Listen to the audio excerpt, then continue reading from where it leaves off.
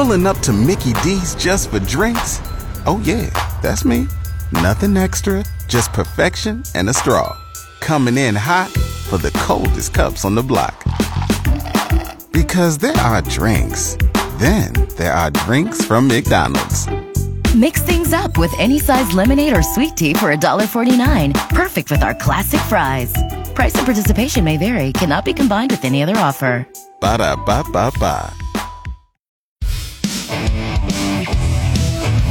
Rock 101 Sports presents the Red Raider Outfitter Rockin Pregame. Starring Pete Christy, Jarret Johnson, Sean Dillon, and host of the Rockin Pregame, Jeff Scott. Oh, I'm so happy for them and their fans. I mean, honestly, now don't get me wrong. I want to beat their ass.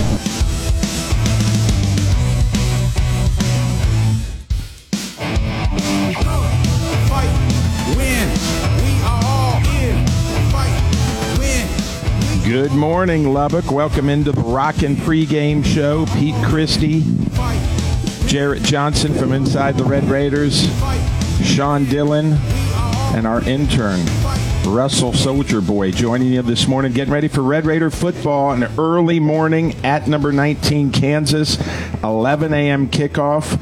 We are going to look at this game. We'll also look at Red Raider basketball. I got some guests, so lock in and join us here this morning. But first, let's get the check of the pulse of what's going on.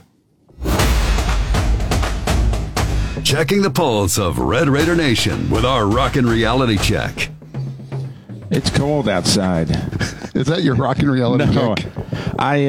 Just as I was leaving this morning, I noticed my air conditioner making a lot of noise, so I ran over there, and it's frozen solid, and I ran upstairs, and my son, of course, had the air on down at like 20 degrees, so it'd be super cold up top, so I was annoyed, but I left this morning, and if I didn't have the radio show, I would have yelled at him, but I didn't do anything. I'm so proud of you. Yeah. So, Red Raider football, let's start with Jarret Johnson. What are you thinking? Thinking, like you said, it's early and it's cold. I don't know about y'all, but Saturday morning, 8 in the morning, talking, I'm not saying that's my peak. That's not peak talking time for me. But you know what? When you look on the schedule going into the season, Tech and Kansas in Lawrence isn't something that you're like really excited about. But I'm excited about this matchup today. I am. Both teams could really run the ball. Kansas has turned out to be one of the better teams in the Big 12, and I think what Lance Leipold has done up there in Lawrence is nothing short of amazing, the quick turnaround. And there's been some things with the NCAA, some of the rules in terms of scholarship, some waivers and things that have gone on in the NCAA that have allowed them to build their roster back up. But we're going to go over this here, actually, next segment. But what's interesting to me is it's not like – there's been talks like, oh, they've added so many transfers since Lance Leipold's been there, and that's why they're so good. But really, it's not. It's the 2020 class. It's guys they've developed over the last couple of years. It's just good old-fashioned good coaching that's turned things around. And so Tech's going to have their hands full, but it's an opportunity. I mean, they win today, then you start looking at the rest of the schedule. Oh, can you beat UCF and then set up that regular season finale in Austin, which – crazier things have happened, though Tech will be big underdogs. So, again, we find ourselves where this is the biggest game of the year. Like every week, it's like, here we are. And I think that's the beauty of football in general, and maybe even especially college football. So I'm excited to see how it plays out today. Yeah, I mean, obviously this team has fallen short of the expectations, and I still can't gauge just how good the team is, if much at all. But I think there's some good in there. Some people could gauge it. Right. So today's the day to show something. I mean, Baron Morton's back. I mean, they coming off the TCU win. If you can beat a number 19 Kansas team and go to 5-5, then you should be able to beat UCF and get to a bowl game. And so you lose today, and, it's another lost opportunity like you had against Oregon, a team you should have beat up by 9 at home. And today's a good opportunity for these guys to right some wrongs, show that they are better than what their record is at this point, and this isn't your regular Kansas. So hopefully they can pull that together and get a win. Sean, what are you thinking? I'm thinking I'm so glad that this is the first 11 a.m. game this year. Because think of this much. In the past couple of years, how many times where we've been waking up and like, oh my gosh, another 11 a.m. game, another 11 a.m. game. Too many. And we had too many. This year, we've been fairly fortunate. And you face a Kansas team and Jason Bean, who has been very inconsistent. He has shown great ability to make plays, but he's also shown great ability to make mistakes. If you can force Bean to make mistakes, and if you don't make mistakes yourself, you have a chance of winning this game. I think it's going to be a close game. We'll get to predictions later, but will the road team that Texas Tech has been, they are under McGuire 2-8 when trailing at the half and 2-7 on the road. If you get your third win, it's against a top 25 team, and it starts your path up. But if you don't, do you see another win? UCF. UCF is bad. Yeah, they're bad. I do see another win, but what would that matter? But will they play if it matters if they know that they can't get to a bowl? I think this team will. How many Red Raider fans out there are like, where are we on the graduation rate? At 5 and 7, can we pick up a bowl game? Are we really going there? I think Hokus actually said before he doesn't think that teams that are that don't at least have a 6-6 record should go to the bowl game. So I don't know if they would accept a bid, even if they. Yeah, but wouldn't they to get the extra practices? One would think. Yeah, but hopefully they don't have to. You win today and win next week, and then you go in with house money, so to speak, into Austin. Yep, that's the best case scenario, and that's a big ask. Yeah. It really is. But putting this all in perspective with how high the expectations were going into the season. Let's say they win out.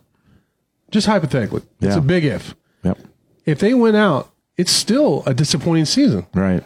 How crazy is that? That's how poor the early season was in terms of losing at Wyoming. Really, it's losing that season opener at Wyoming. That kind of just. I saw that. I watched Wyoming last night. They lost, right? Right. So they're 6-4. Yeah. So. And they're excited about that. They're probably, they're pumped up. It's bottom line is this season has been a disappointment, but you still have an opportunity to have a winning record in the Big 12. You still have an opportunity to go to a bowl game. Fans out there don't want to hear it. Trust me. Yeah. Run a message board, talk with fans all the time, and they don't want to hear, oh, that's great going to a bowl game and winning record in the Big 12 because of the preseason expectations, but it's still important. Yeah, no doubt about it. And it's an opportunity today, and I'm sure they'll be ready for it. You see they're wearing all white? Yeah. They did the whole ice machine. I know you want. Everybody has a job to do, and the production on those are well done. So I'm not trying to trash anybody. Right. Really, I'm not. But it's a little over the top. When you just post the uniform, sometimes like, do I sound like the old man shaking an angry fist? Yes. Yeah, you do. I look at it. I'm like, I gotta watch this ice fall off the conveyor belt for 20 seconds before you show the uniform. Yes. Yeah, but remember, there was a period of time where we didn't even get to know what the uniforms were before the thing, and then during the Kingsbury era, where they wanted to make a hype. But okay, I would take the ice machine, kind of the ice things, over the Kingsbury. How do I put it? The two turned up. Those videos there. Oh man, that was bad. That was bad. You mean when he was like dancing and all that? Yeah. When you're 4 and 5, I don't really care what uniform you're wearing. I think that's what it is. Yeah. It's just if they were. But like you said, that guy's got a job and he crushed it. So. Yeah, crushed the ice. Yeah. What about Red Raider basketball? What do you think of the season opening performance, Pete? I mean, obviously it's a work in progress, but you don't want to win by just 2 points. And they got the win over A&M Commerce, and Papa Isaac looks good, and they're back at it tomorrow, 1:00. San Jose State Lady Raiders won last night. They're 2-0. They beat Tarleton 70-63. Texas Tech Soccer won last night 1-0. Beat Florida Gulf Coast. So now they play Princeton, and Josh Young was at the game last night, so he's back in town. Huh. Wow, man. He went to the soccer game. Like a conquering hero. Yeah. Hey, if you've got Josh Young here, and next weekend you've got baseball with the fall series, the Red Black series going on. I think it's going to be Monday, Wednesday, Thursday. That seems right. I think I saw Monday. I know it's going to be, but that right there with all the things, we're going to try and get some of the former Red Raiders baseball players to join us on the Rockin Pregame next week for UCF, because they're all going to be in town for the big series. Great. If you're looking at, sorry, I'm skipping around. If the current Mount Rushmore of Tech alums who've gone on or played in the pros, you got obviously Mahomes and Josh Young, but who else? You don't have anybody in basketball on there for you. Yeah. Oh, yeah, absolutely. Yeah. No, good point. I can't believe I forgot about it. Would it be Mac McClung because he won the slam dunk? McClung, I hope not. He had 14 last night for the I wish it had been the Culver, Magic in the perfect. G League. Yeah, Culver had 24 points last night. In the G League. In the G League, yeah. Is there anybody in the NBA right now? I don't think so. Adonis Arms had 14 last night in the G League. What's Mooney up to? I know you talk to him every once in a while. Yeah, he's still playing over in Turkey. I saw he had a good game the other night. I just texted him last week, but they need a star in the NBA, and then it'd be complete. The Texas Tech current Mount Rushmore. I mean, with Young and Mahomes. Well, maybe you got to put meat. No, I thought I was bad.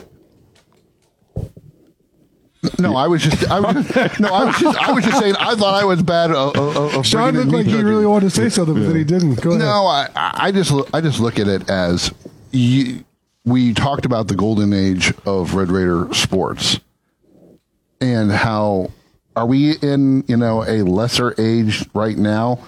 Because the thing is that you're transition. You're transitioning to a lesser age because football is not doing well and basketball is suboptimal, or is it the beginning of a renovation, a reemergence? You got first year a basketball coach who's coached one game. Yeah. You have a second year coach who in his first season, did a lot of things that Tech hasn't done in a long time, and in some cases beating UT and OU in the same year has never done before. So I think it's just really early. It's transition, right now. Micah Hudson looked great yesterday. He did. God, he looked great. He looked really good.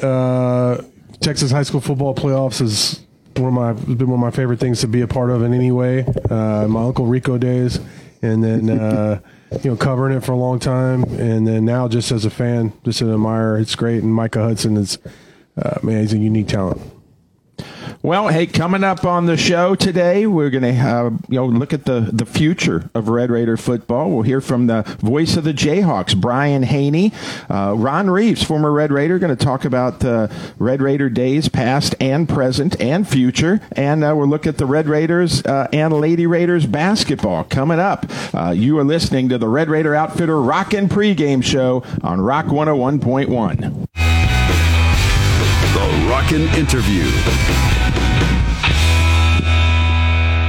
Welcome back to the Rockin Pregame Show. Time now to do a segment that Jarret Johnson's put a lot of time and effort in from inside the Red Raiders, comparing recruiting. We're gonna bump that. We're doing an audible. Oh, we are.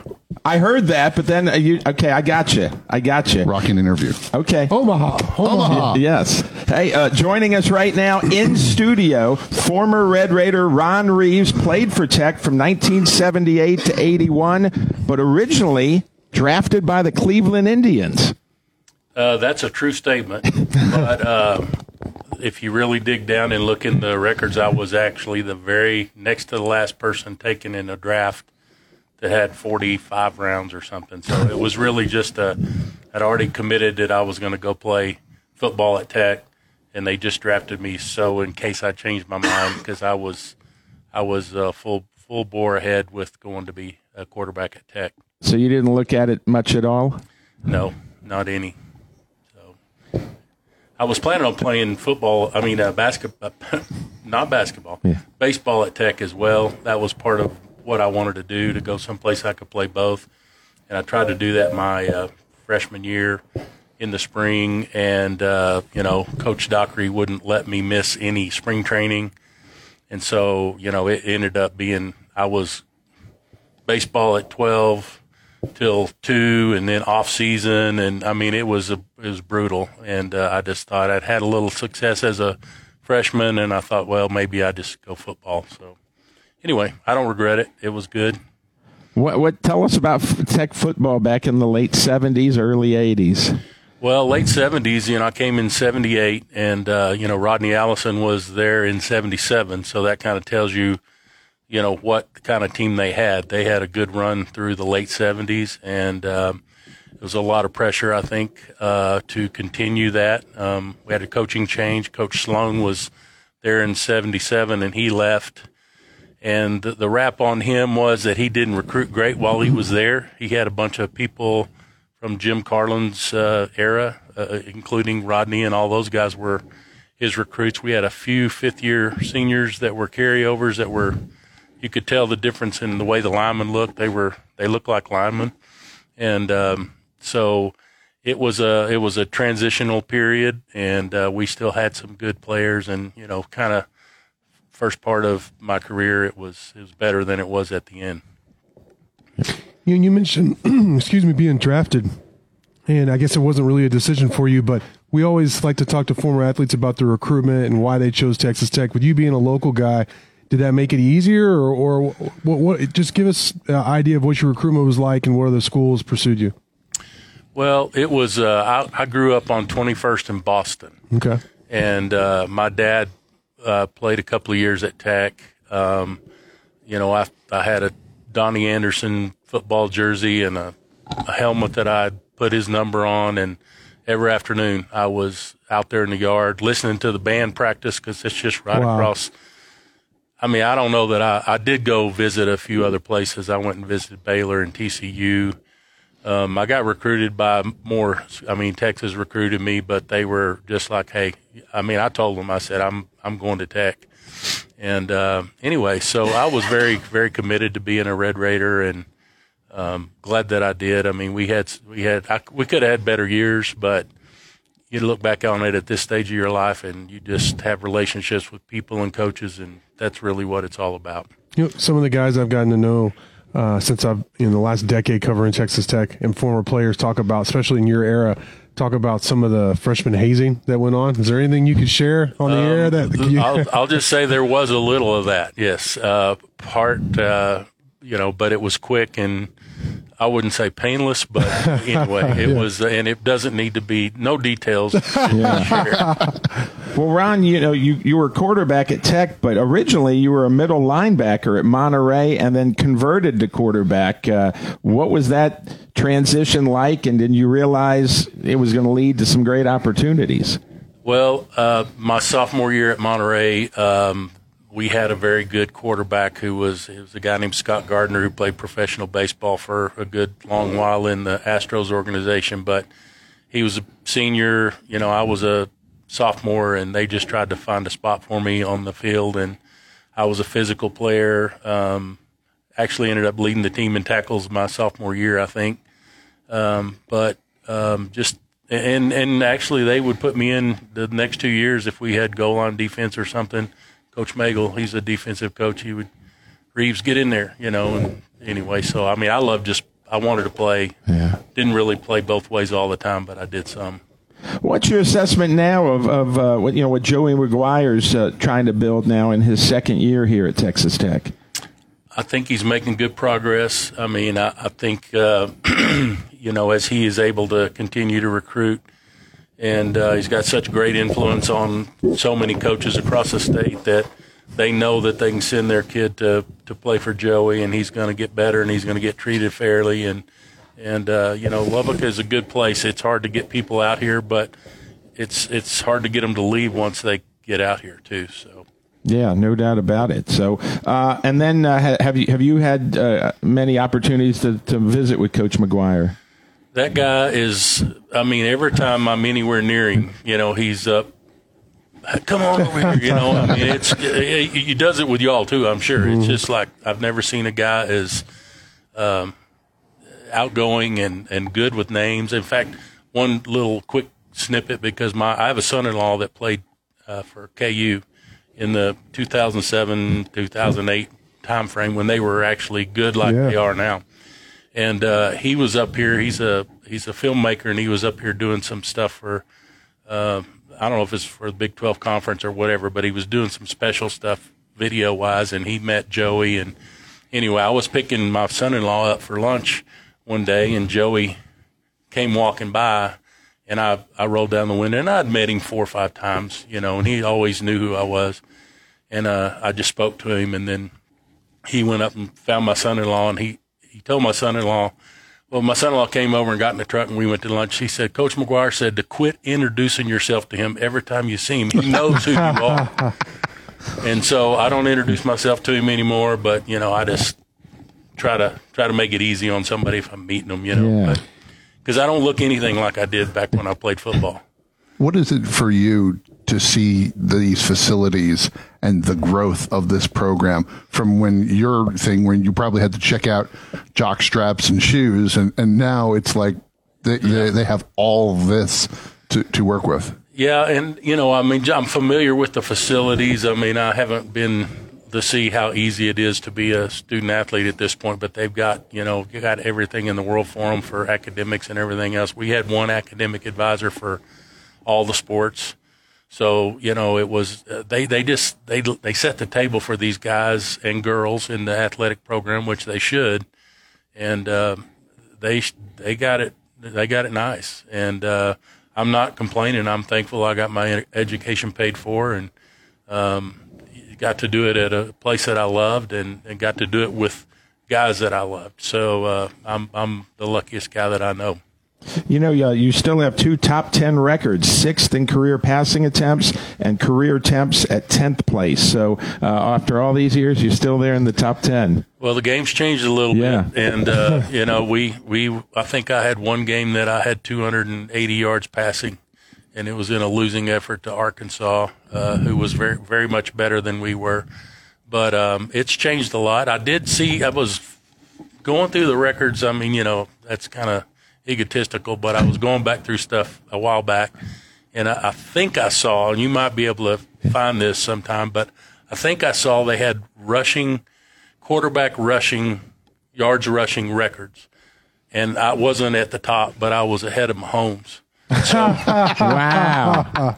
And, I'm sitting there going, dude, I am ahead of Patrick Mahomes on some record at Texas Tech. That's the only thing I care about at this point. So, have you met Mahomes? Have you talked with him? I've never met him. I have not met him. That'd be cool if somebody put y'all together. Maybe McGuire or somebody in the staff can do that sometime. Yeah. I mean, he's what a great player, what a great representative he's been and will continue to be. I mean, he's the man. You know, I mean, that's pretty cool. If you meet him, you have to tell him about the record book. About the rushing yards. Well, I need to make sure that's correct. It's been a while since I saw that, but anyway, I stand to be corrected, but I'm going to look it up. What do you think about the current group of quarterbacks for Tech? Obviously, once again, working on the 3rd quarterback for the season.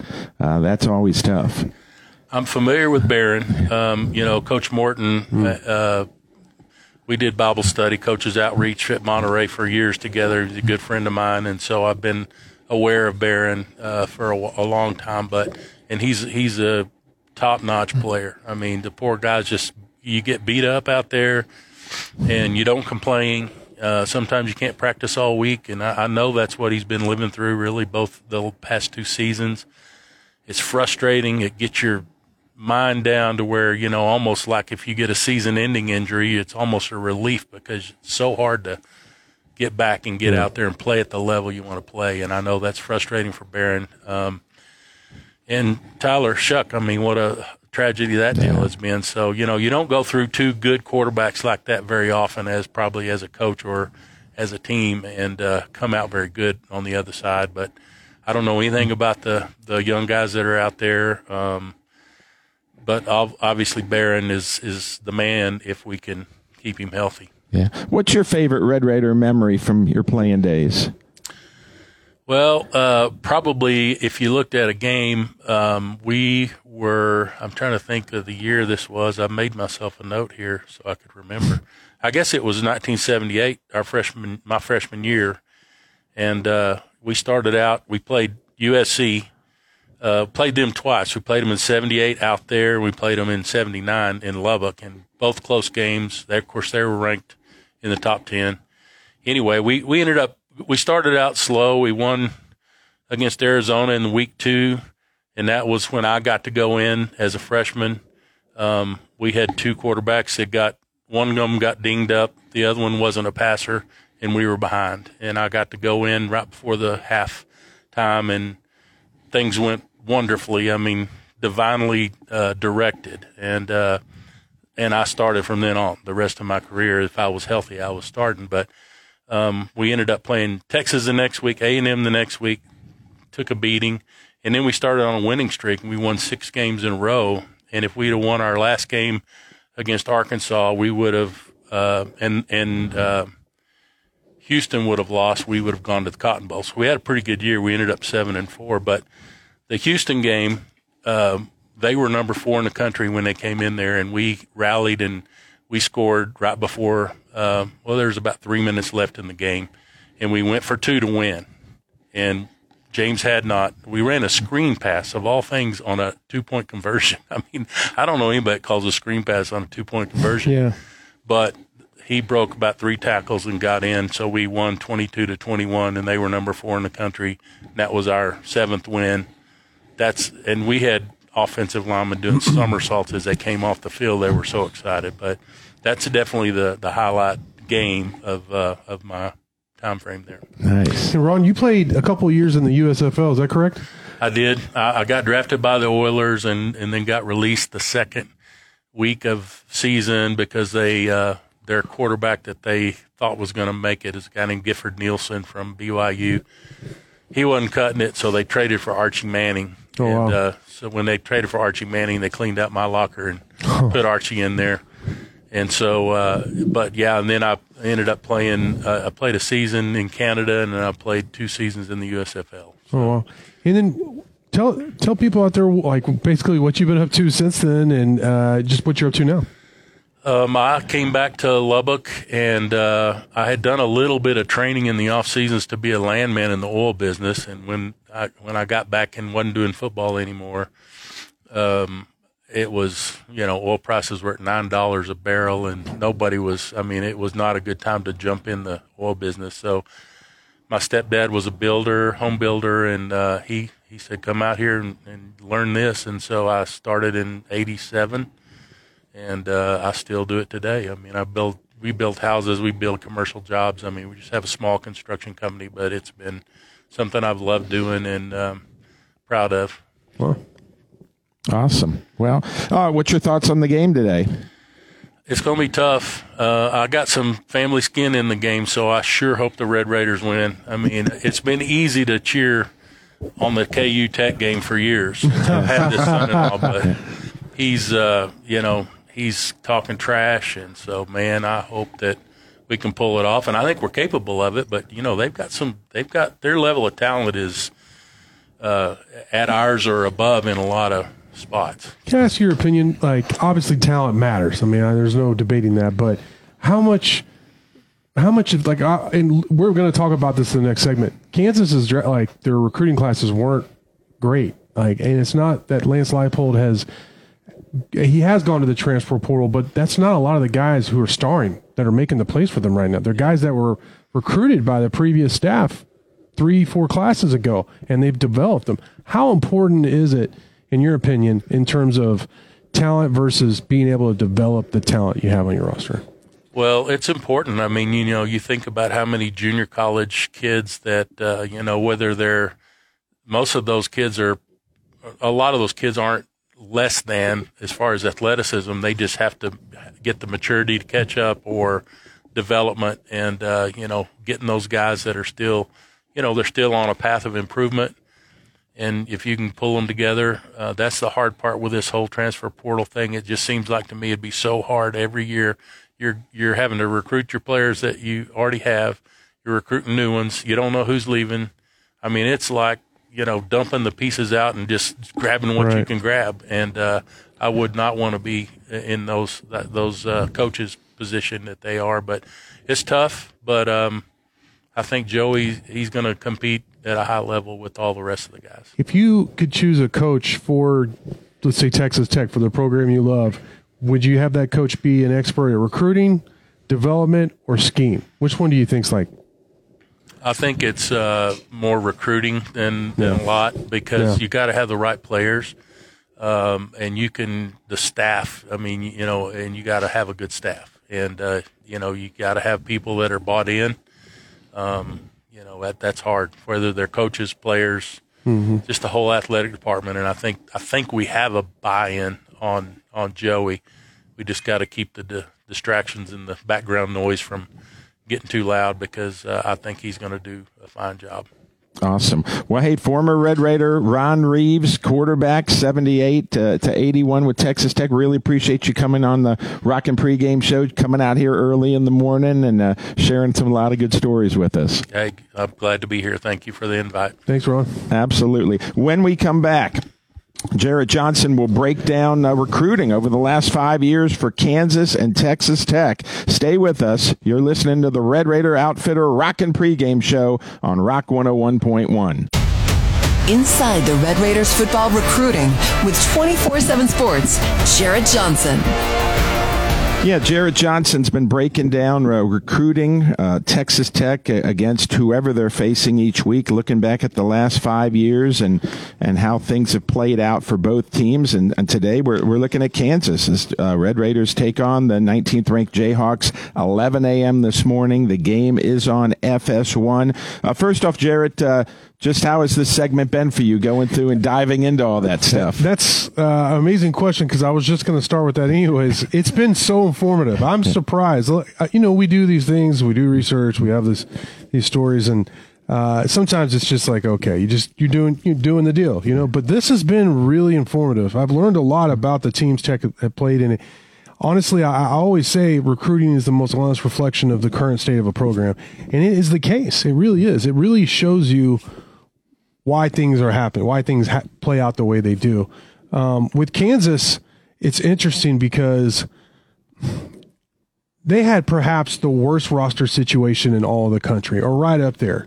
Not that long ago, just a couple of years ago.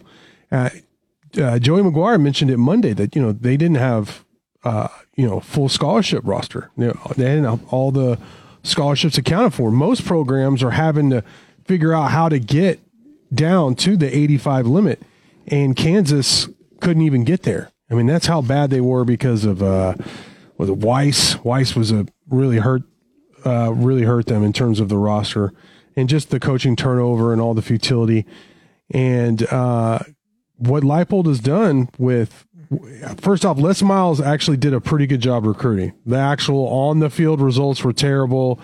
And in talking with Michael Swain over at the Kansas 24/7 site, he said there was just no discipline. So that's really what Leipold, first thing his staff came in and did was establish discipline. So to answer your question, in looking at and doing these stories, it's the why. The why is provided by going through these rosters and seeing who's playing, who's making plays, what class, who recruited them, how they're being utilized, and all that stuff. But, Michael mentioned that they added some transfers. So when I went into the story, actually just yesterday is when I really dove into it. And it takes me a couple hours to really get a handle on it, to go back 5 classes. But I was surprised, because here's the deal. It's not there are transfers playing. Don't get me wrong. I mean, just like every other school. But in looking in this and having done this for like 5 weeks, they don't have more transfers than, certainly not like a Kansas State or Texas Tech. Their 2020 class, listen to some of the guys that you're going to see today and who have been making plays for them, and their 7-2 record. It started off with Jalen Daniels. He obviously is out. But Daniel Hishaw, who's their backup tank running back. Lawrence Arnold, their top receiver. One of their other top receivers, Quentin Skinner. Yet another top receiver, Luke Grimm. Those are all like 3 of their top 4 wide receivers. Mello Dotson, who has 2 pick sixes this year, is one of the better DBs in the Big 12. Kobe Bryant, who's went into the season considered that's possibly the top cornerback in the Big 12 and has had a good season.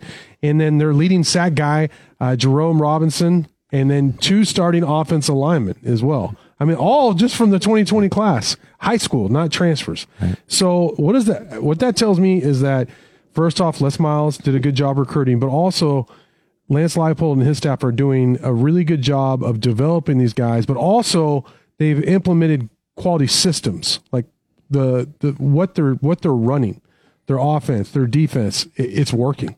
So, it's been enlightening, just to say the least. Yeah, and obviously, I mean, look at them. They're 7-2. They handed Oklahoma their first loss, ranked number 19. I mean, they used to be the laughingstock. Well, Tech has won, 4? I mean, Tech hadn't been great, since the Leach era, let's be honest, but they've won, 14 of 15 and 20 of 22 overall. The one loss was that 2019 game where Tech actually, and that was a bad Tech team, let's be honest, and it was in Lawrence, and they blocked the kick, but then who was it? It was that DB. He started for a long time. Right. But he did the Leon Lett play, basically, and Kansas got another kick, which that was symbolic of the Wells era, the crazy stuff that happened in games, where it's like, what? And that wasn't Matt Wells' fault, but I'm just saying, like, that kind of stuff seemed to happen over and over. The sky kick, the just weird plays that you feel like you snatched defeat from the jaws of victory. Kicking a field goal on 3rd down. Second down, sorry. I remember asking him about that because it was the COVID year. We're getting way off tangent, but do you remember? Like, I had to ask him. Somebody's got to ask him that question, and it was over Zoom. And they kicked the field goal on 2nd down, and his answer was analytics. But I was like, I had to actually say, Coach, did you know it was 2nd down? And it was during the press conference, And again, not just that Matt Wells is a good guy. I consider him a friend. I really do. And we still talk. I mean, text every once in a while, but I'm never going to understand that one. I don't care what the analytics say. Tech is 22-2 versus 22-2. There you go. And that game they lost versus Kansas was 37-34 in Kansas in 2019. Douglas. Coleman. Yeah, Doug Coleman was the one who did it, I think. Gosh. He was a pretty good player, too. I mean, he had like a 6 interception season or something like that, or 5 interception season. All right, getting back on track, though. Let's before we go back in terms of the previous classes, 2024, I like to point out that Texas Tech is actually their 22nd. I have 23rd, but they've gone up one.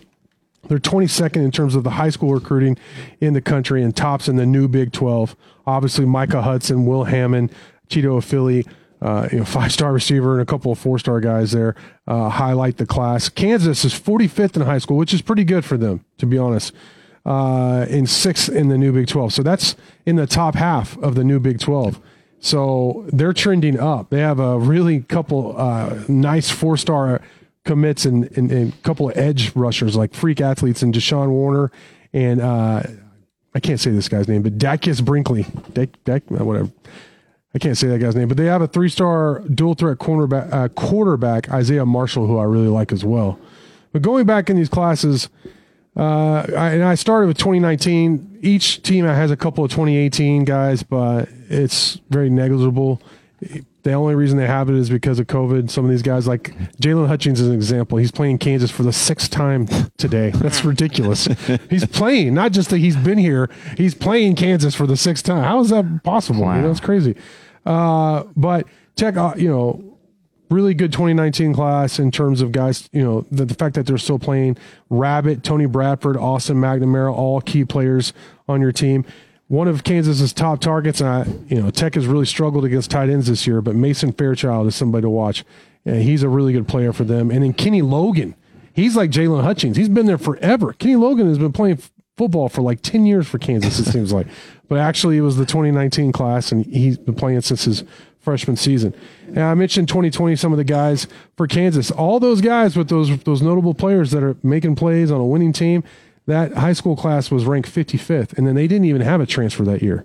But and they were 61st overall, 10th, last in the Big 12. Right. So sometimes these recruiting rankings, that's why I was asking Ron, we had Ron Reeves, who we had on in the previous segment, about what's more important. Obviously, recruiting is important. I mean, I'm not going to say it's not. But development and having the right system and the right players for that system, or getting them to play a certain way in your system, is right up there in my book, because this class was last in the Big 12, not ranked highly at all in terms of high school, and yet you're 7-2, 4-2. I mean, Kansas could go to the Big 12 championship. It is conceivable that Kansas wins the Big 12 this year. I know that sounds crazy. They would need our help for sure. Yeah. You know what? That succinct, man, a few words, but made a good point. Yeah, they do need Tech's help today. But moving ahead to 2021, Tech's was 74th in the country.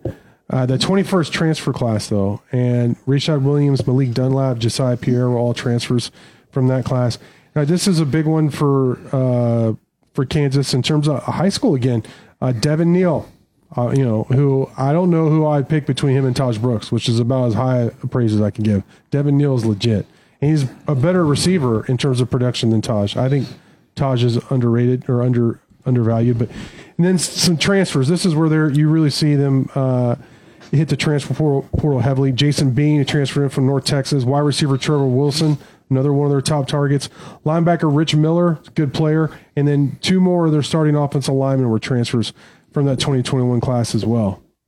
And then moving ahead to 2022, their high school class was ranked 117th, Kansas's. Wow. 117th in the country, but 22nd in transfer.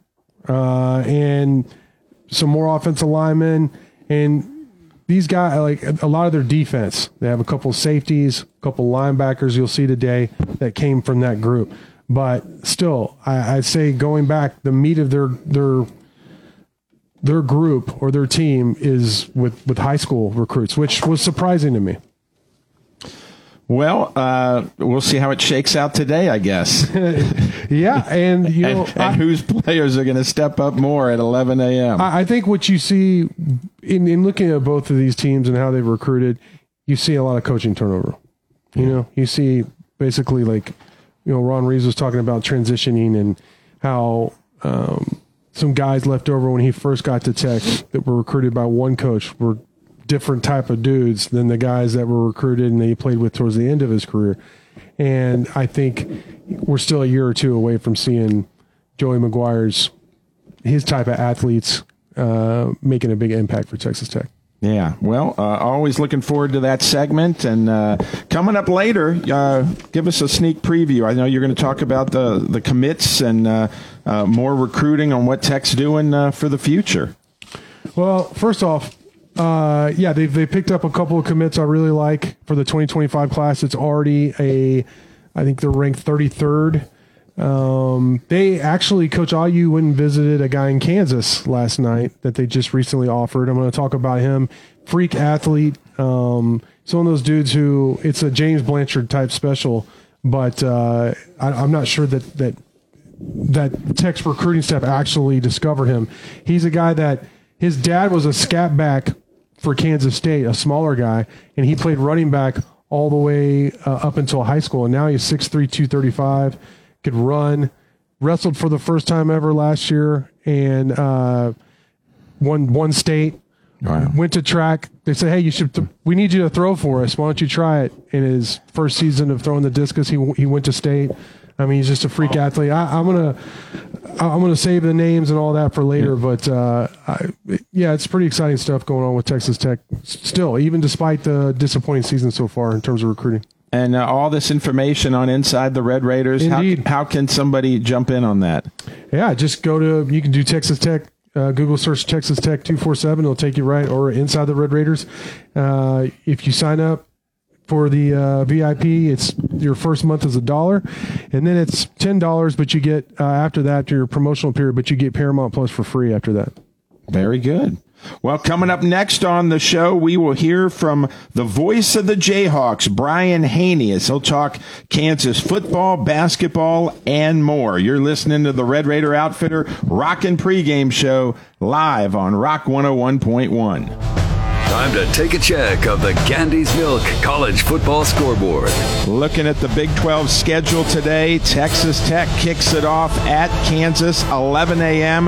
The game is on FS1. The Jayhawks favored by 4. 2 o'clock today, Baylor goes to number 25 Kansas State at 2:30. Number 15 Oklahoma State visits Central Florida. Cincinnati and Houston collide 6 p.m. tonight. How in the world is that a 6 p.m. game? Cincinnati's 2-7, Houston 4-5. West Virginia is at number 17 Oklahoma. That's a 6 p.m. kickoff. Number 7 Texas visits TCU. That's a 6:30 game tonight on ABC. And the late game, Iowa State at BYU. Both teams are 5-4. That is a 9:15 kickoff on ESPN tonight. That is your Big 12 scoreboard. Voices of the Big 12. Red Raiders are winners of the last 3 in the Kansas series, including a 43-28 win in Lubbock last year. To give us some Rockin Research, we're joined by the voice of the Kansas Jayhawks. We welcome back our friend Brian Hanni to the Rockin Pregame. Hey, Sean, always a pleasure to be on with you guys. Thanks so much for having me. Lance Leipold and the Jayhawks have come a long way, bowl eligible in back-to-back seasons for the first time in decades. How has he changed the mentality in Lawrence from wait till basketball season to get a load of us? You know, I think it all started 2 years ago with the big win in Austin, Texas. They win in overtime, 57-56, and it put football back on a map for relevance here locally with fan enthusiasm and all that. You know what? We can be competitive within the Big 12 Conference. And they took that tidal wave of momentum into the offseason, had a really productive spring, hit on some great players in the portal. And then obviously you saw last season, they race out to a 5-0 start. They end up getting to host ESPN College Game Day. And all of a sudden, everybody's piling on the bandwagon. Everybody's feeling like Kansas football is a ton of fun because they had a high-octane offense that was scoring 36 points a game and competing with just about everybody they went up against. And we had our quarterback go down with an injury that day, Jaylen Daniels, and I'm talking about last year's injury, not this year's. And yet we saw Kansas still fight and be competitive and make it to a bowl game, even with him missing the bulk of the second half of the year. And so we knew that first big step of week in, week out competitiveness had been achieved.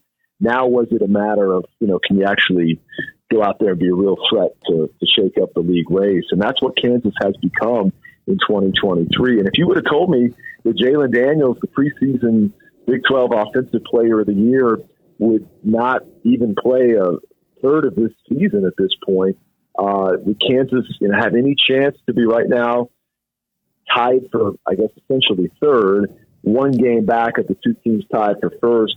I don't think many would have believed that. But Jason Bean's done a tremendous job in really taking the next step in his own game, which has allowed this Kansas offense to not miss a beat. And you go back and look at that close loss in Stillwater right now. It's the only thing separating them from being one of the teams to beat and one of the teams with the inside track to Arlington, Texas. So it's been a pretty special run. But I think just incrementally from the gigantic win in year one to more sustained success in year two to now a breakthrough year in year three, they've taken it one step at a time. But, man, it's just been fun to watch. And football fever is absolutely back in Lawrence, Kansas, something we haven't felt since the Mark Mangino era, going back to 2007, 2008. How has Leipold kept his players' focus on today's game with Texas Tech without looking past the Red Raiders and towards next week's Sunflower Showdown? It's a great question, Pete, because obviously that Sunflower Showdown game is a huge one. But as much as we've shown progress this year and enjoyed the 7-2 start, I don't think Kansas is at all in any position to look ahead or look past anyone, and especially when you consider the all-time series count, the fact that Kansas has won just twice in the history of this series. And there were some pretty lean years in there between way back in 2001 and 2019 when they won for the second time. So I think they'll point to that. I think they'll point to the fact that they need to run the table if they want to have an outside shot at making it to the Big 12 title game, because right now Texas and Oklahoma State have the head-to-head tiebreaker over Kansas. So Lance and his staff do a great job of keeping this team locked in one game at a time and make sure you don't look ahead or look past anybody. And I think between the series history and what this team's big goal of Big 12 title inclusion entails, I think that's enough to make sure they don't look ahead of anybody. I've been doing a series of the recruiting successes and failures between the Red Raiders and teams they face. Who was the biggest success in the last 5 years for the Jayhawks, and who is still developing for the future? Some of our biggest recruiting hits have been transfer portal guys that the Kansas coaching staff under Lance Leipold has done a great job of identifying the talent, getting them to really explode here at the Big 12 level. But if you're talking about like a high school recruit that they were on for multiple years, previous staff landed Devin Neal when he was the number one player in the state of Kansas. And he committed to KU football when there wasn't much to shake a stick at in terms of, any type of tangible proof that this program was on the rise. And to see what they've become now, and to see the fact that as soon as we get done playing you guys this week and K-State next week, they're going to get in the demolition team and knock out the entire west side of the stadium. And by the time you guys come back around on the schedule, it's going to be a brand new palace of a venue here, as good as any you'll see in the Big 12 Conference in terms of state-of-the-art renovation and bells and whistles and all that. And Devin Neal committed long before there was breaking ground on anything in terms of facilities or any progress in terms of the win column. And to see what he's become individually and where the program has climbed in the midst of his contribution is a great, great success story. So there's an example of you got the number one player in the state when you probably shouldn't have, but him investing in something that he could not see, having faith and believing in something that might eventually come to fruition is really a beautiful thing, because now it is. Now he's going to go to back-to-back bowl games. He'll have a chance to be drafted at the end of this year, and he'll have a chance to otherwise come back as a senior on a team that might be one of the 2 or 3 teams picked to win the league in 2024. And so I think that's one of the great recruiting success stories, and it actually began with Les Miles' coaching staff. In terms of guys still climbing, I think there's a lot of young names still right now unseen, largely because this is a veteran team that brings back as much experience as any in the Big 12 Conference, actually second most in the country. So some of the younger guys like Logan Brantley, who's a linebacker out of Cherry Creek in Denver, Colorado, he hasn't had a chance to really scratch yet this year, but looking forward to what his future could entail. And there's several other skill position guys in that same mold. But thankfully for Kansas, unlike a lot of years, they've got really polished and experienced 4th and 5th year players that right now are making it hard for the highly touted recruits to even see the field this early in their career. Kone Lubbock. We're talking to the voice of the Kansas Jayhawks, Brian Hanni, on the Rockin Pregame Show. Coach Leipold said this week that there are good days and bad days with injured quarterback Jalen Daniels. What's the difference in Daniels and Jason Bean? Well, right now it's availability. I mean, we love Jalen as much as you possibly could. He's got all the charisma in the world. He's an excellent playmaker, decision maker. He can do things that not many quarterbacks in this league can. But bless his heart, he has just really struggled to avoid the injury bug. And it goes back to starting as a true freshman when he was 17 years old under Les Miles, and Brent Bierman was the offensive coordinator at the time, to then backing up Jason Bean in Lance Leipold's first season before he broke through at the end of the year after a Bean injury. And he was the one that led Kansas to the big win down in Austin that we talked about. Last year, obviously, dealt with the shoulder injury. It cost him half the season, and then he comes back in the bowl game, and he was brilliant. Became the first player in FBS bowl history to throw for 5 TDs, over 500 yards, and a rushing TD in a bowl game. And that's why you saw him as the preseason player of the year offensively in this league. But sadly, he's just really struggled to have any kind of sustained consistency health-wise. And so no matter what I could sit up here and tell you about the way he improvises when the pocket collapses and the play breaks down, and he makes things happen with his feet and his arm, and no matter what I could tell you about, the guy that's got such natural leadership, it just oozes out of his pores. It's just not been on display because he's not been healthy, and by and large has kind of been distanced a bit from the team to have to work out on his own personal rehab, to where this has become Jason Bean's team now. And so does Jalen return at some point this year? Maybe, but we only got 3 games left, including this week. And so it's hard to imagine, a huge contribution this year. He could still play in one more game and still take a red shirt. That could be coming. I don't know.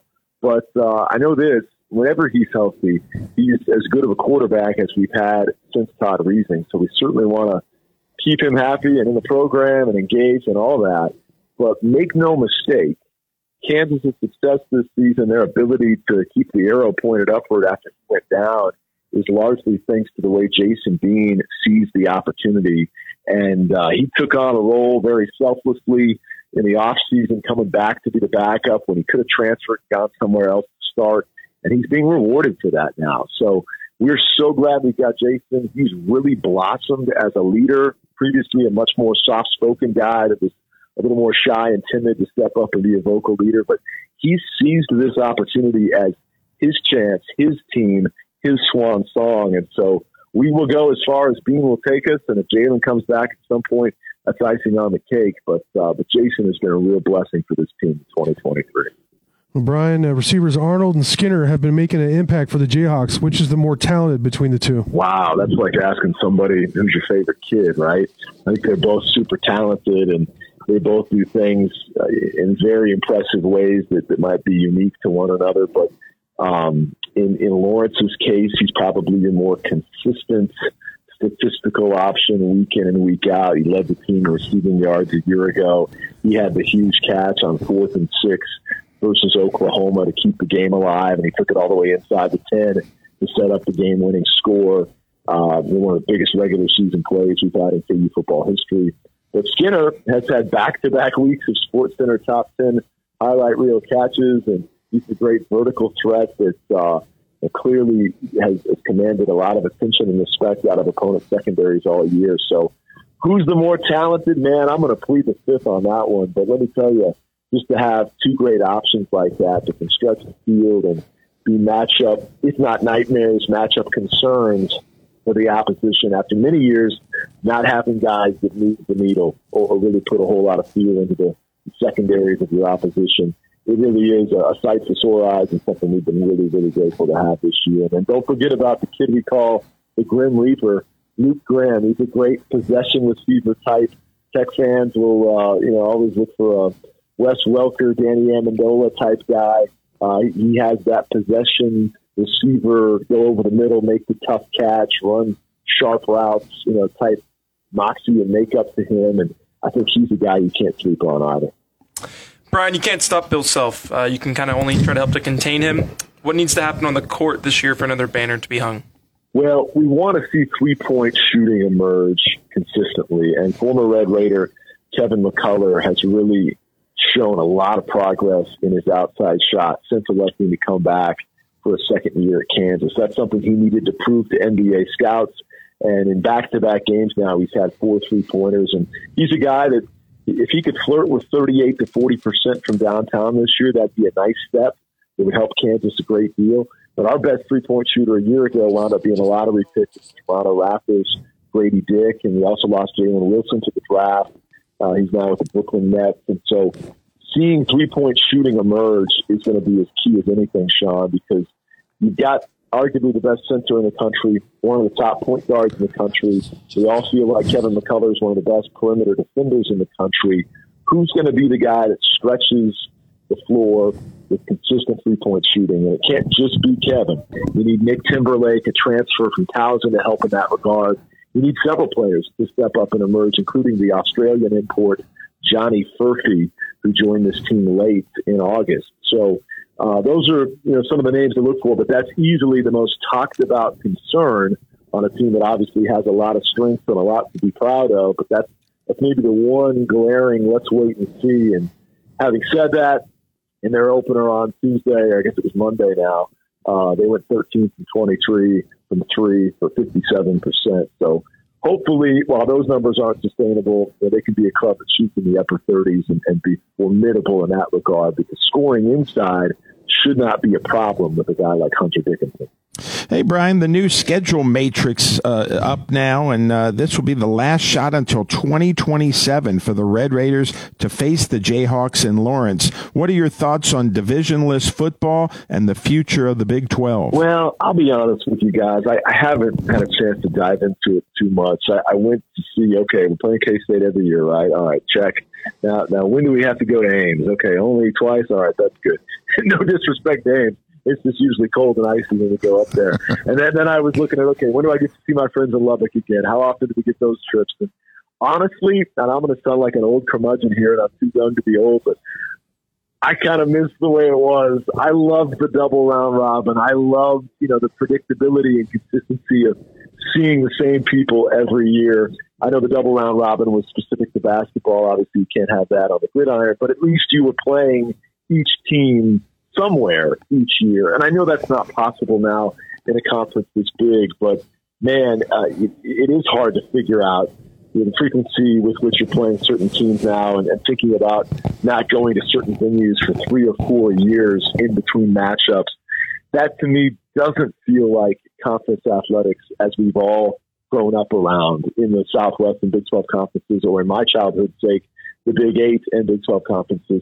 So I'm going to miss what we had, to be honest. And I'm going to miss the fact that some of my best friends and favorite haunts in Lubbock are places I won't get to see every single year unless, the baseball and basketball schedules are kinder to it. So that's kind of my early read on it. I know the coaches will look at it from a more, analytical caliber of competition standpoint. But for me, I wish we had a little more consistency there, but I realize that's not realistic as this conference continues to swell and grow and get bigger and bigger. Well, what are the keys to tonight's game? As great as Jason Bean has been, and as much as he's one of the best stories in college football this season, a guy that steps into the QB1 role and has led Kansas to number 16 in the college football playoff standings, as great as all that is, he still, at times, has had a tendency to have some untimely, head-scratching throws that could get you in trouble. Last week in Ames, he played clean football, mistake-free by and large, made all the big throws, steered clear of some of the throws that can get you beat. And look at Kansas. They went up there for the first time in 15 years.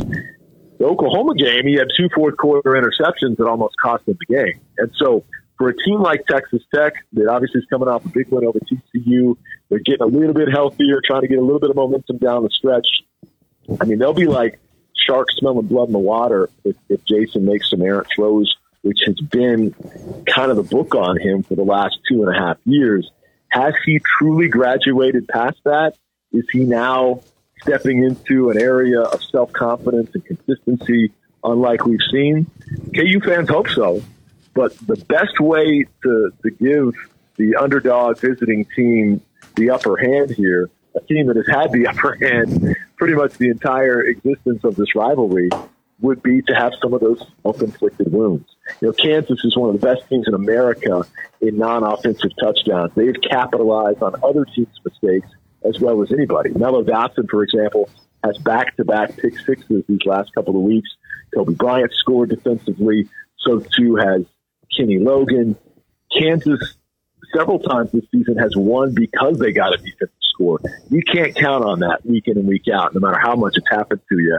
What you can very ill afford is to give points to the other team with your own mistakes. So I think for the Jayhawks, personnel-wise, they match up pretty good. They've got a great shot to win this one, but they need to play clean football, win the turnover battle. Don't give Tech any kind of opportunity to close that gap with some giveaways that Bean has been prone to doing prior to just very, very recently.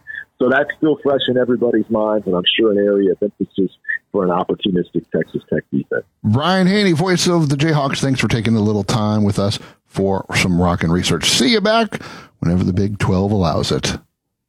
Sounds good, Sean. Always a pleasure, guys. Miss seeing y'all, and look forward to seeing you come hoop season. Take care. Well, Brian Hanni giving us an insight into the Kansas Jayhawks. When we come back, we will take a look at Red Raider basketball. Off to a good start. Red Raiders and Lady Raiders. That is next on the Red Raider Outfitter Rockin Pregame Show on Rock 101.1. Time to take a check of the Gandy's Milk College Football Scoreboard. Looking at the top 10 schedule for today. Number 8, Alabama goes to Kentucky at 11 a.m. Number 3, Michigan at number 10, Penn State, 11 a.m. kickoff. We've got number 5, Washington, hosting number 18, Utah. That is at 2:30 today. Number 4, Florida takes on the U of Miami at 2:30 today. We've got number 2, Georgia, taking on number 8, Ole Miss, number 9, Ole Miss. That's a 9-0 against an 8-1. That is a 6 o'clock game tonight. Number 1, Ohio State hosts Michigan State. That is at 6:30. Number 7, Texas takes on TCU. That is a 6:30 kickoff. And finally, number 6, Oregon, who is 8-1, hosts USC, who's 7-3. That is a 9:30 kickoff tonight. That is your top 10 schedule.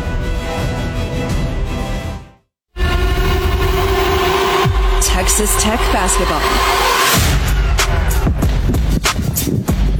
Time to talk a little Red Raider basketball. We have that overlap from football to basketball, and Texas Tech, one game in the books. They beat Texas A&M Commerce. What was that, Wednesday night? All these days run together. Yes. But Red Raiders back at it tomorrow, taking on San Jose State. That's a 1 p.m. tip time. Jarret, what's your initial thoughts of this team? And obviously, they had beaten A&M in that exhibition game, which probably opened some eyes that, hey, maybe these guys can, start something and, off to a good start. They are off to a good start. I think it was a sloppy game, especially the second half. Got pretty ugly, a lot of turnovers, some poor shot selection. But, I do like the mix of Warren Washington's got to stay healthy and got to stay out of foul trouble. Because I don't really know, other than Robert Jennings, Warren Washington's the only legit big they have when you talk about like Big 12 play. Now they can go small and they can do some things. So I don't want to be overly dramatic, but I like him. I think he was a huge piece. There's several guys that they obviously new additions that people want to talk about, but I think it all starts with Warren Washington, because if you don't have that guy anchoring your defense, how many rebounds did he finish with for the game? I can't remember, but he led the team. I didn't like that he didn't seem to be as strong with the ball as I would have liked. He had the ball stripped from him a couple, too many times. And I don't know if he's going to get some of those foul calls on the road in the Big 12 that he got, but I really like him. I really like Darian Williams, his whole floor game. Toussaint as your floor general, I wish he was a better shooter, to be honest. But in terms of defense, setting the offense up, I really like him. Pop Isaacs, obviously, the offense he brings from the outside, the firepower, he's going to be really exciting at times. I feel like Devin Cambridge, defense, size, athleticism. I like these guys. I like the team.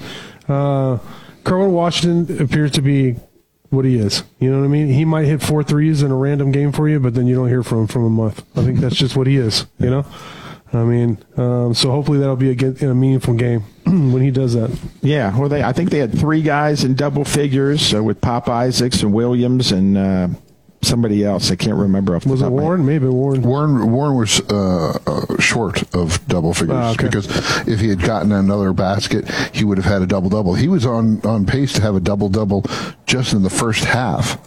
Just on the basis of when he was on the floor, he was controlling the boards.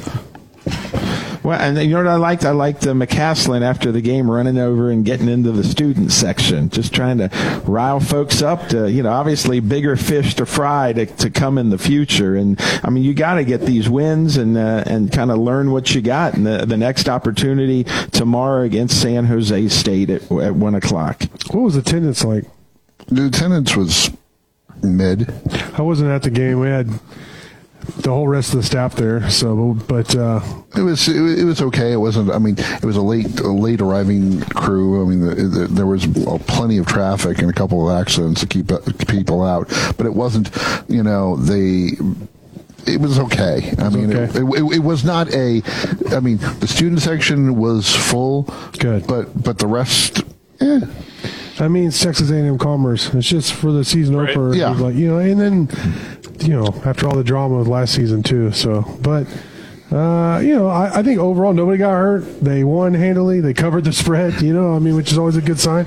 And I thought first half they looked really good. Second half they looked sloppy. It's to be expected playing with the big lead. Yeah. Well, and they honored Bob Knight as well. Yeah, had cool. a patch on, and then all the coaching staff wore the sweaters like he did. And I know after the game, McCaslin talked about that, honoring Coach, who was gracious to let him come into practice when he was an up-and-coming coach. And, then he even talked about the Commerce coach who's dealing with his wife who had a stroke, and just a classy guy. So, off to a 1-0 start. And the Lady Raiders also off to a 2-0 start. They won their first game Monday night, and then they won last night over Tarleton State. So I believe they play Monday night now. So they're off to a 2-0 start. So, as we move into basketball with football ending, we'll obviously get more in depth on how things are going with Texas Tech basketball, but a good start for both teams right now.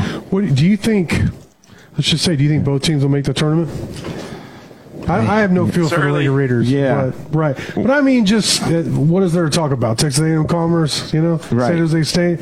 I mean, we could talk about the roster, but I mean, I think both teams are bubble teams are right there. Right, and we'll get a better gauge when they got the Villanovas and the Butlers and playing over there. Of weeks. Yeah. So I mean, just a little better. So, and the Rockin 25 college basketball crew, we're not even doing a first poll until the multi-team tournaments are done in after Thanksgiving. I mean, there's been a lot of talk of, should we start doing this? And the thought is, we don't know who these teams are. It's so much harder with teams like, Kansas having Dickinson, who was a force, moving in now to Kansas, and then you've got all these players moving. You don't know who the teams are. You don't know where, because the transfer portal has allowed these teams to be reshuffled. So you don't know who the teams are until these big tournaments are over. And so the Rockin 25 crew we're just holding back, we're sitting back, and we're watching because West Virginia got beat last night. So Oklahoma State lost the opener to, who was it, Abilene Christian? LSU lost last night. James Madison beat Michigan State. So, I mean, just a lot of surprising upsets early on. You talk about the transfer portal because UT got Max Abrams, that guy from Oral Roberts, stud. So he'll be a mess in Big 12 play. I mean, Texas will be good again. I mean, they're loaded. So I wanted to ask you, Pete, you mentioned Grant McCaslin being a classic guy. I know I don't know him. He's new, and I haven't really had a lot of talk with him away from, the normal media stuff. But he was at your lunch church, which you do. Yeah. I haven't been to a while. I need to get back, but it's a great thing. Been to several times. And he spoke there recently, right? Yeah, he was fantastic. I mean, it was right before the A&M game, and the staff, his work, what do you call it? His assistant set up the date, and I was kind of shocked. I mean, it's the week of their first game, and he came, and I'm like, gosh, Coach, thanks for taking time. He's like, man, this is one of the most important things for the week for me. And he brought his Bible and got up there and preached and just talked about how he thought high, he at one point thought real highly of himself and realized, he's got to give it to God. And, he's a relationship guy, just like Joey McGuire. So, I think he's going to do well. And, man, he spoke, we tried to get people out by 12:50. He spoke past 1, looked over at me and said, I guess we're not doing Q&A. And then, even at 1:05, he started Q&A, finished like 1:20, and then stayed till 2 to visit with everybody. That's great. So just, really, really good. And, we got our next lunch this coming Wednesday.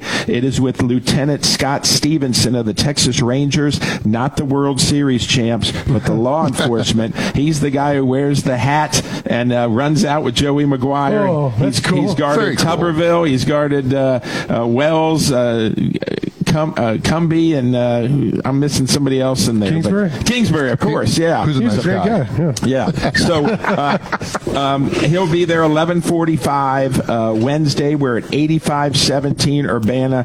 Come on out and join us. And if you want to get on our text list, you can text Blessing to 59925. But it'll be our 95th lunch, and really enjoy doing them. So when we come back, we will take a look at today's game, look at the offense and defense. Red Raiders taking on number 19 Kansas in Lawrence in an hour and a half. We'll talk about that next. It's the Red Raider Outfitter Rockin Pregame Show live on Rock 101.1. Time to take a check of the Gandy's Milk College Football Scoreboard. Yes, college football scoreboard. We'll take a look at the Big 12 scores. Of course, kicking it off today, the game I just mentioned, Texas Tech taking on Kansas. Jayhawks favored by 4 in this one. They will kick at 11 o'clock on FS1. Baylor goes to number 25 Kansas State at 2 o'clock today. Number 15 Oklahoma State visits Central Florida.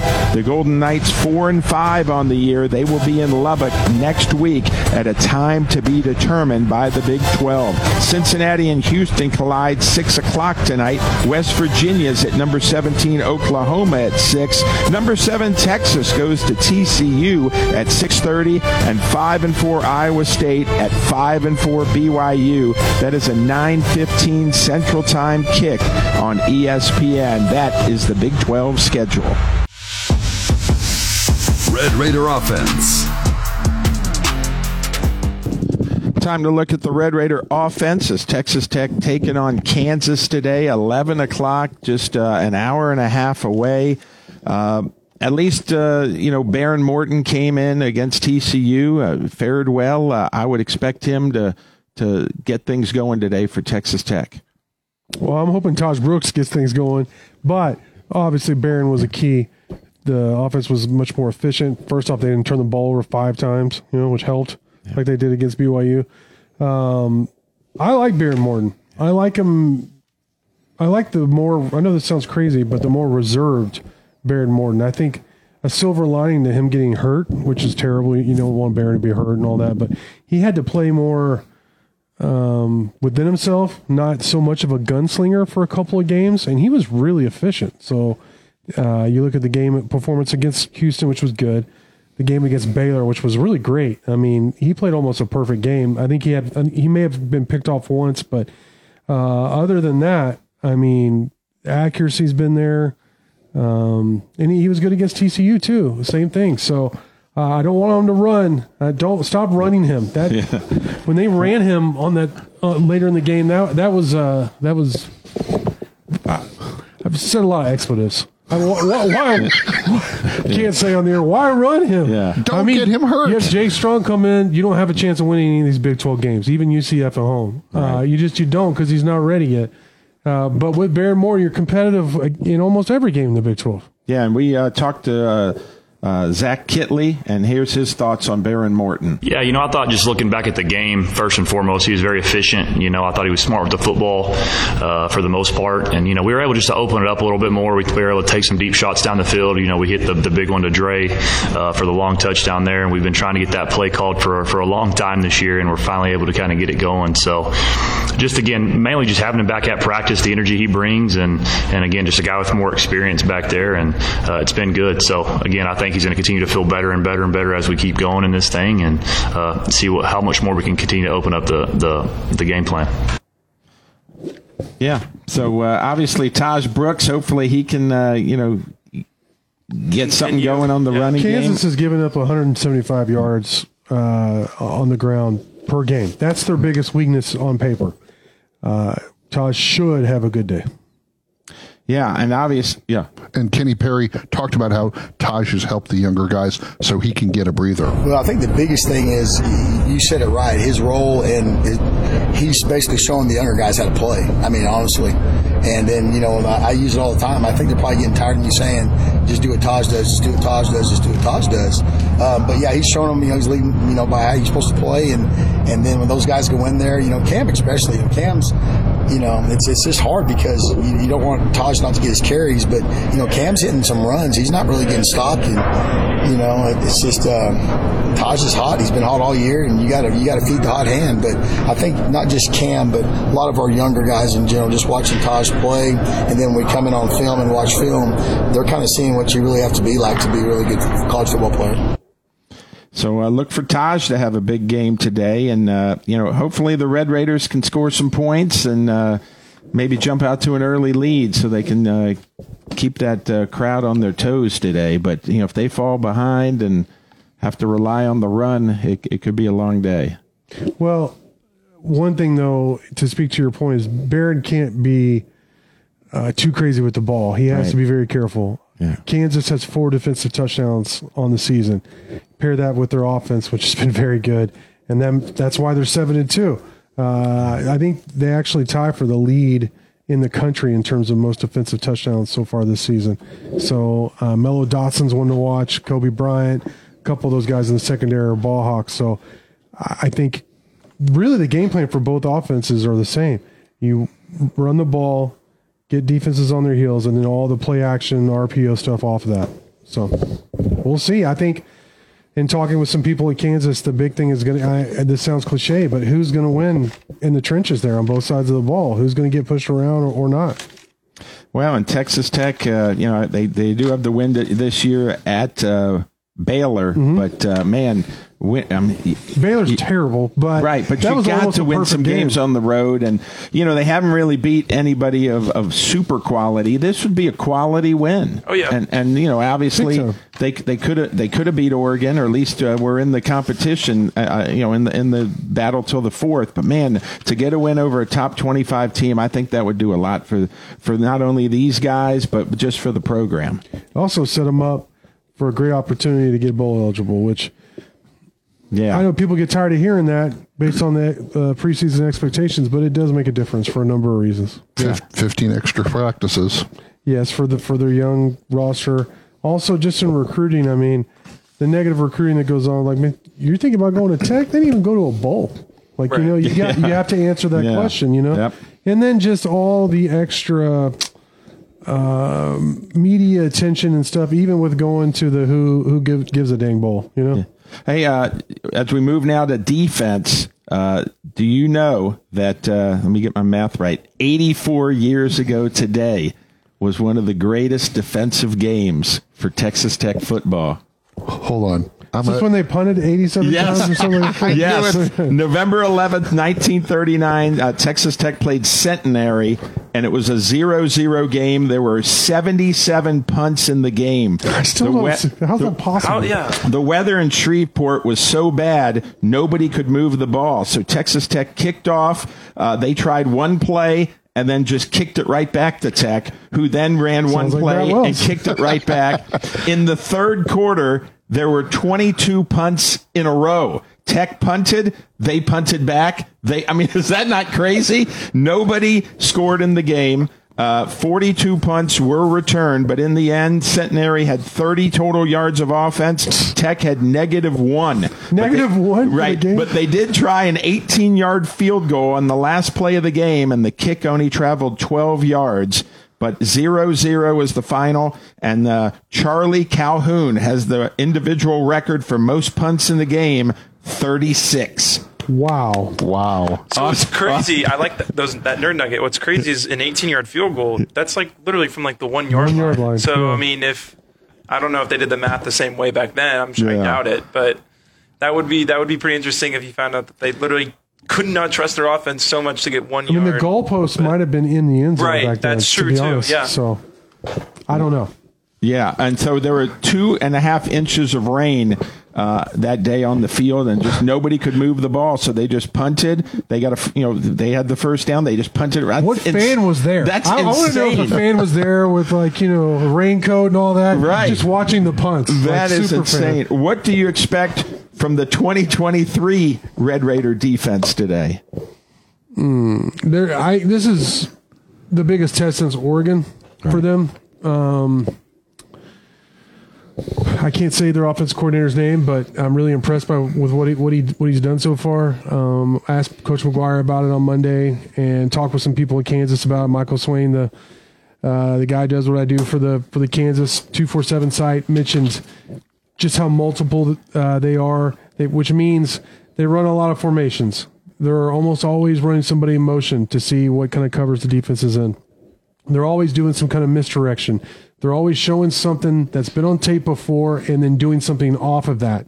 So it's always, I think Swain actually said it the best, is this offense is basically designed to make defenses constantly be second guessing itself and thinking.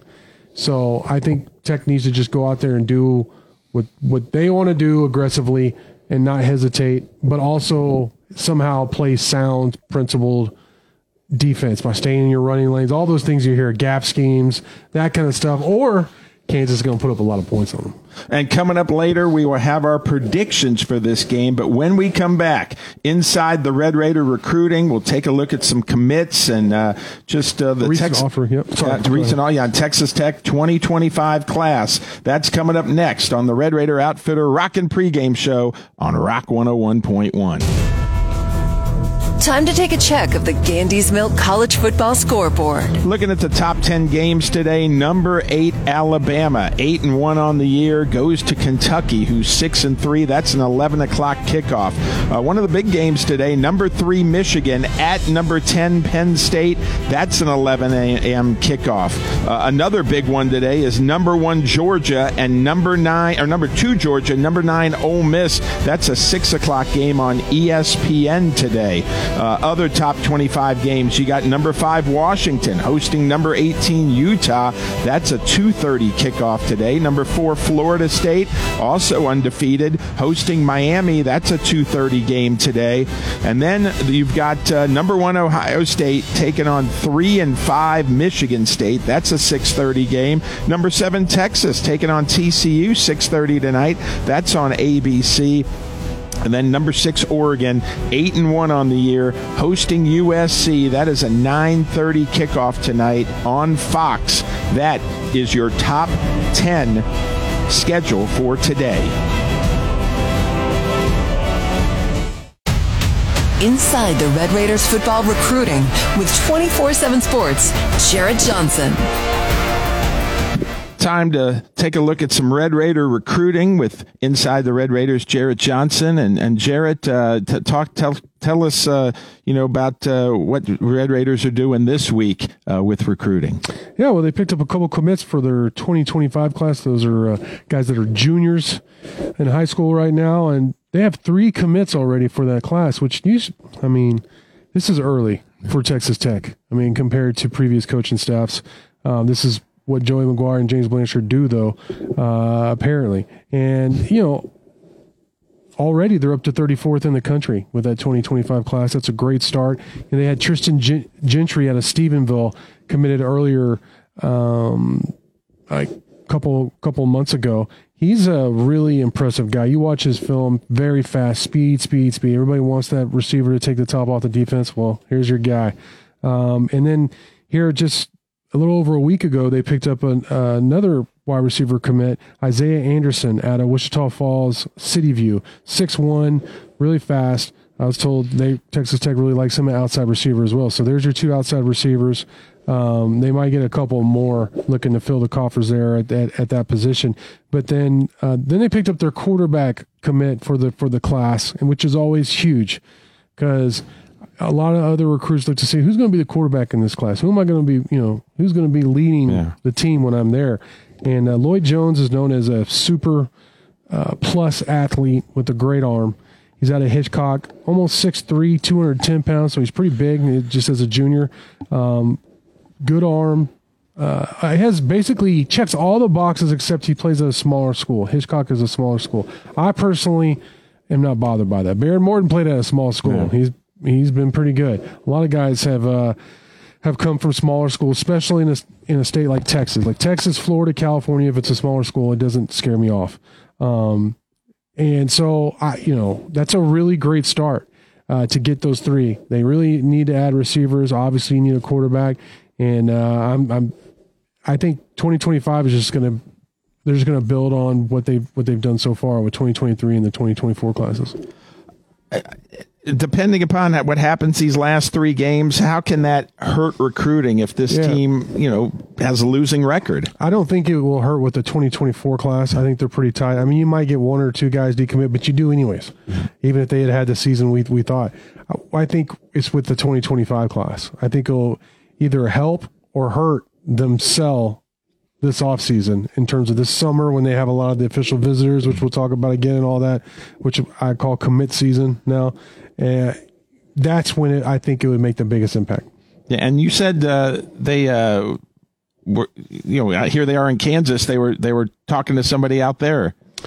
Yeah, this guy's really interesting. Jaden Woods, he's right by Lawrence, where he goes to school. And so his dad, first off, this guy has offers from Alabama, LSU, Kansas, and Kansas State are recruiting him hard. I talked to a couple people about that. Jaden, 6'3", 230, edge rusher. He's really come into his own. His dad was a scat back at Kansas State, but he's not necessarily like a Kansas State lean. He thought he was going to be like that kind of it's kind of like a basketball analogy where a guy is small his whole life and learns to play like a little guard against bigger guys, and then all of a sudden he really grows, has this huge growth spurt, and he's got this like smaller player ability but in a bigger body. Same thing with him in football. He was like a running back, receiver, very elusive, very quick, but all of a sudden grew into an edge rusher body type. Had a great first season as an edge rusher. His coaches said, hey, we think it'd help you if you wrestled. You could help with the wrestle team. So he said, okay, I'll give it a shot. He goes and he wins the heavyweight division, the state championship, his first year as a wrestler, which, I mean, they take their wrestling seriously in the Midwest. And so the same thing with track. They're like, hey, why don't you try the shot put? And he does. He qualifies for state. And they're like, hey, while you're at it, do the discus too. And I think he actually placed. He medaled in the state in Kansas his first year. So a lot of schools after him. I was told that Coach Ayu was going to go to the game. I don't know if he actually went to the game last night while they were there. McGuire may have even gone too. I don't have confirmation on that because it's early. I haven't talked to anybody this morning. But that was somebody they wanted to see. They're always looking to get the most out of their time. They're in Lawrence, Kansas. I don't know how many other things there was to do other than get ready for the game, go see a high-level recruit. I think from what I've been told by people who know Jaden a lot better than I do at this point, Tech would have a good chance of getting him on campus. I think you get him on campus, maybe you have a shot. I mean, people say you're not going to beat Alabama, LSU, or maybe even like an in-state Kansas or Kansas State out for a guy like that. Well, McGuire, Blanchard, all these guys have continued to just blow those kind of expectations out of the water. Yeah, and last question, just next week, last home game, what are we looking at for recruits coming in? I mean, it'll be another, you'll have a lot of the commits. I mean, I think Micah Hudson, 5-star receiver commit, will be in town. I'm actually have an interview scheduled with Will Hammond, the 4-star quarterback for Hutto. He hit me up yesterday, wanted to do an interview this weekend, so I'll have something with that. I'm expecting him in town as well. In terms of 2025 guys, I don't know. It just depends on what happens with their playoffs situations and everything, as you well know, Pete. Yep, absolutely. Well, very good. And inside the Red Raiders, tell people how they can join in if they haven't already. Yeah, you can just Google Inside the Red Raiders. It'll take you right to it. Yeah, there's several options to join, but you can, if you're kind of unsure, you can choose the $1 option route for your first month and check it out and go see what all we have. It gives you access, by the way, to all the boards across the network on the 24/7 Sports Network. And then after your promotional period is over, I just want to point out you get Paramount Plus for free, which is a pretty cool perk. Absolutely. Very good. Hey, when we come back, we're going to do some rockin' and rollin' and some rockin' predictions. That's next on the Red Raider Outfitter Rockin' Pregame Show, live on Rock 101.1. It's time to, and I know, Troy, rock and roll is the cornerstone of the show, especially after 8 years. You were saying? Even I know that if you rock, it's the number Sean sets it at or higher. But if you roll, it's lower. It's time to rock or roll. Let's get into it. Oh, hold on. I've been notified. Handed a note here that I need to update the standings here. Jarret is a 11-game lead, 36-34. I think you owe me a keg for that.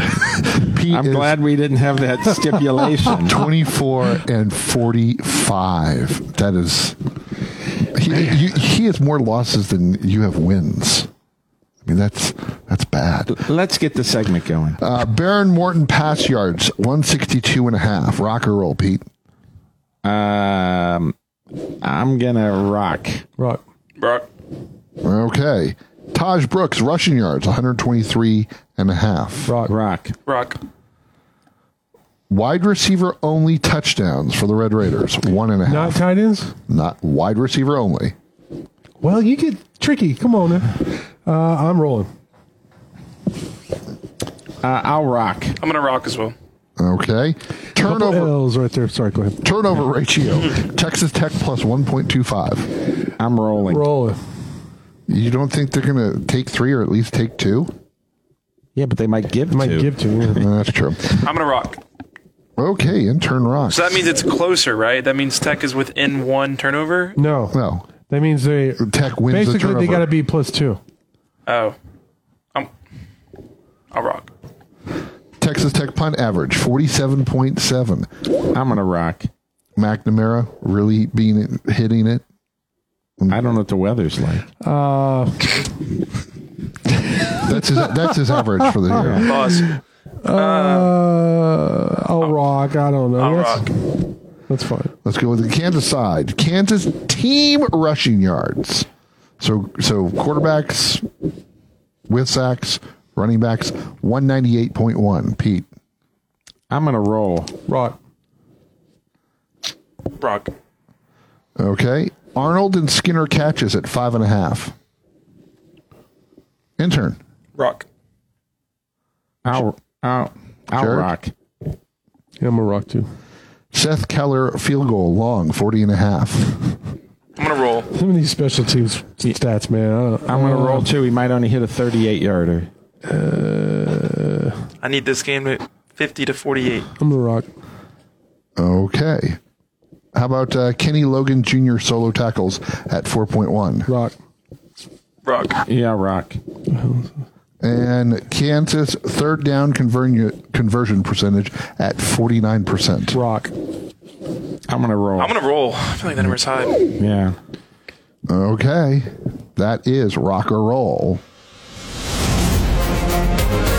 The Alpha Cup is up for grabs again this year with Sean in the lead, 4-3 over Pete. Jeff and Jarret are trying for their first win ever. Time for the Red Raider outfitter, Rockin Predictions. Let's go with the standings. First win ever. Let's go for the standings. In last place, 10 games back, is Pete Christy, 59-41. Jeff is 63-37. Jarret is 64-36, 5 games back of The Rock, which is myself, at 69-31. Jarret, please win. For the first time ever. Please win, Jarret. I'd like to sweep both of these. Rock or roll. I would like rock and roll. You've got that pretty much locked in. Yeah. So let's go for predictions. Baylor at number 25, Kansas State. Both myself and Jeff have Kansas State. Yeah, Kansas State. Number 15, Oklahoma State at UCF. Both Jeff and I have OSU. Oklahoma State. West Virginia at number 17, Oklahoma. It's a little more interesting. I'm going to go Oklahoma. I've got Oklahoma, and Jeff does too. I'm going to go Oklahoma. West Virginia. Ooh, Jarret trying to make a move. Cincinnati at Houston. I'm going to take Cincinnati. Wait, no. I'm going to take Houston. Jeff has Houston as well. These are two not very good teams. Okay. Number 7, Texas at TCU, but TCU is getting 14 points. Why are you only doing the spread for that game? Because I was asked to throw one non-blowout. I'm still taking Texas. Jeff and I have TCU. I'm taking TCU. I think Quinn Ewers is going to be rusty. Okay. Plus 14. Texas. Okay, and finally, Iowa State at BYU. Both Jeff and I have Iowa State. Iowa State. That's the one you should have done the spread for. I'm going to take BYU. You are? Yeah, because I'm 10 games back. I got no choice. I got to do what I can. Okay, and that is Rockin Predictions. When we come back, we'll give our final word on today's game. It's the Red Raider Outfitter Rockin Pregame Live from Rock 101.1.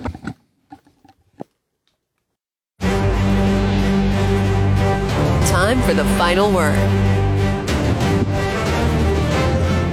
Getting ready to wrap up the Rockin Pregame show for this week.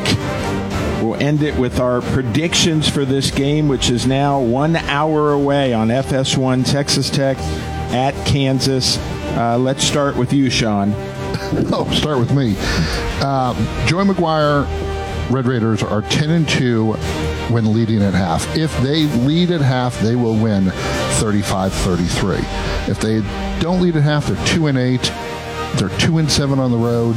It's too much. They've got to score early, score often, and just get the stops where they need it. 35-33 Tech. So are you giving two scores? No, I'm saying depends on the halftime. I'm hoping that's the key to the game. 35-33 Tech.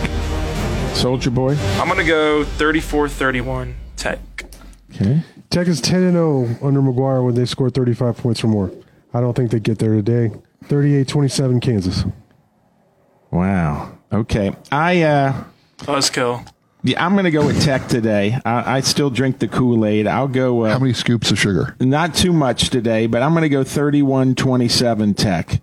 So you're pulling for the big upset. Well, yeah. I want the. Is it a big upset? Ranked team at home. Yeah. Kansas is a 4-point favorite at home. That tells you. And Vegas has been wrong about Tech all year, so I'll give you that. Yeah. But Vegas isn't wrong a lot. They're saying that's basically a flip it game on a neutral site. And Kansas is just a 4-point favorite at home. I think it would be such a big win that the crowd of Red Raiders might rush the field if they win today. I hope so. That'd be awesome. I don't think they've done it once. They need a win. They never rush the opposing team. 100 people like, let's go.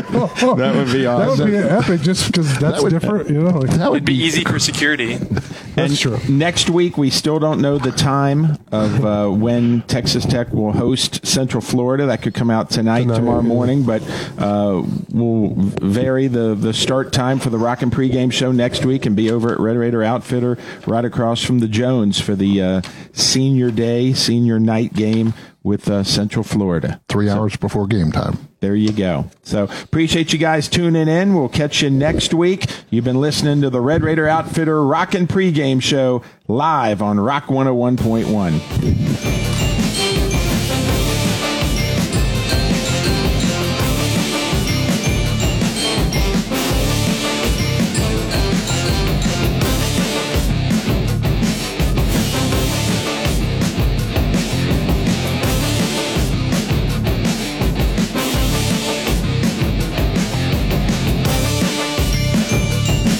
This has been a presentation of Rock 101.1 Sports and Alpha Media USA.